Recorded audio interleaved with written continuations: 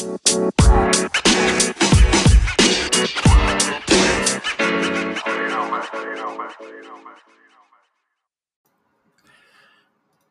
morning, afternoon, or evening, wherever you are in the world. Welcome to DBN News, the daily news that even plants crave. I'm your host, George, and here's your news for Tuesday, October 23rd, 2018. News is courtesy to The Know. Jade Raymond, the founder of EA's Motive Studios, has left the company. EA released a statement shortly after that reads, "In her time with us, Jade helped to build great teams, and our projects underway at Motive and other studios continue unchanged. We are appreciative of all her efforts, and we wish Jade all the best as she moves on to her next adventure." It's not clear what Motive has been working on, but rumors seem to say it's a massive open-world game. Other rumors indicate that they may have taken over the Star Wars project that the former Visceral Games Studios was working on.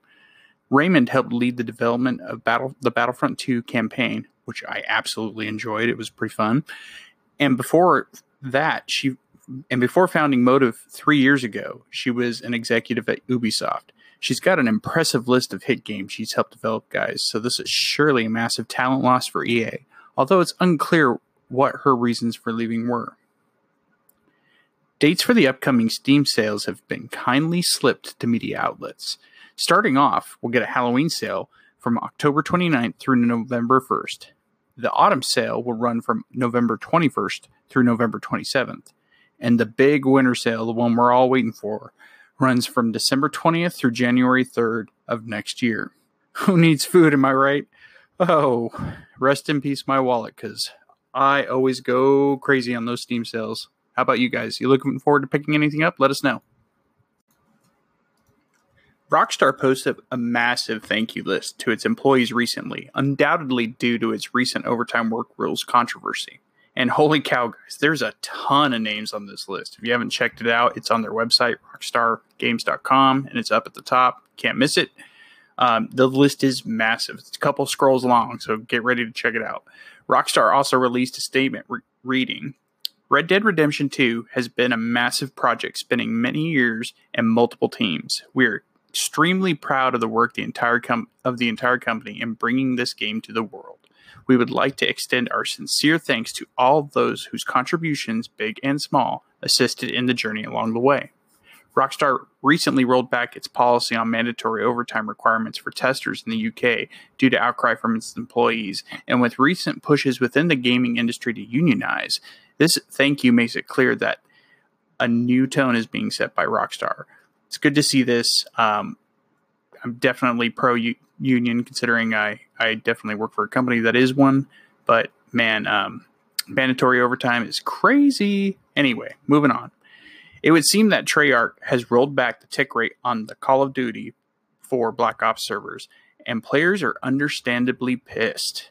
Over the weekend, some Reddit users posted test results from PS4 Pros on a hardwired internet connection, and the game was running at just a fraction of the tick rate that was in the beta. And for those of you who don't understand or know what tick rate is, essentially it's the rate that the game transfers data to the server and then back to your console.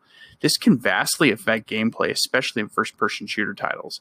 This whole thing stinks of a bait and switch, and Treyarch has yet to respond at this time. So, not a good thing. Definitely not the press you want for your game. However, they are doing fairly well with player numbers, and recently I believe they overtook Fortnite. I have not confirmed that yet, but maybe that'll be in the next news segment. And that's it for the news today, guys. Consider rating our podcast on whatever service you listen to us on. It helps us out so much. Also, in case you didn't know, Anthony and I, we're going to TwitchCon this weekend.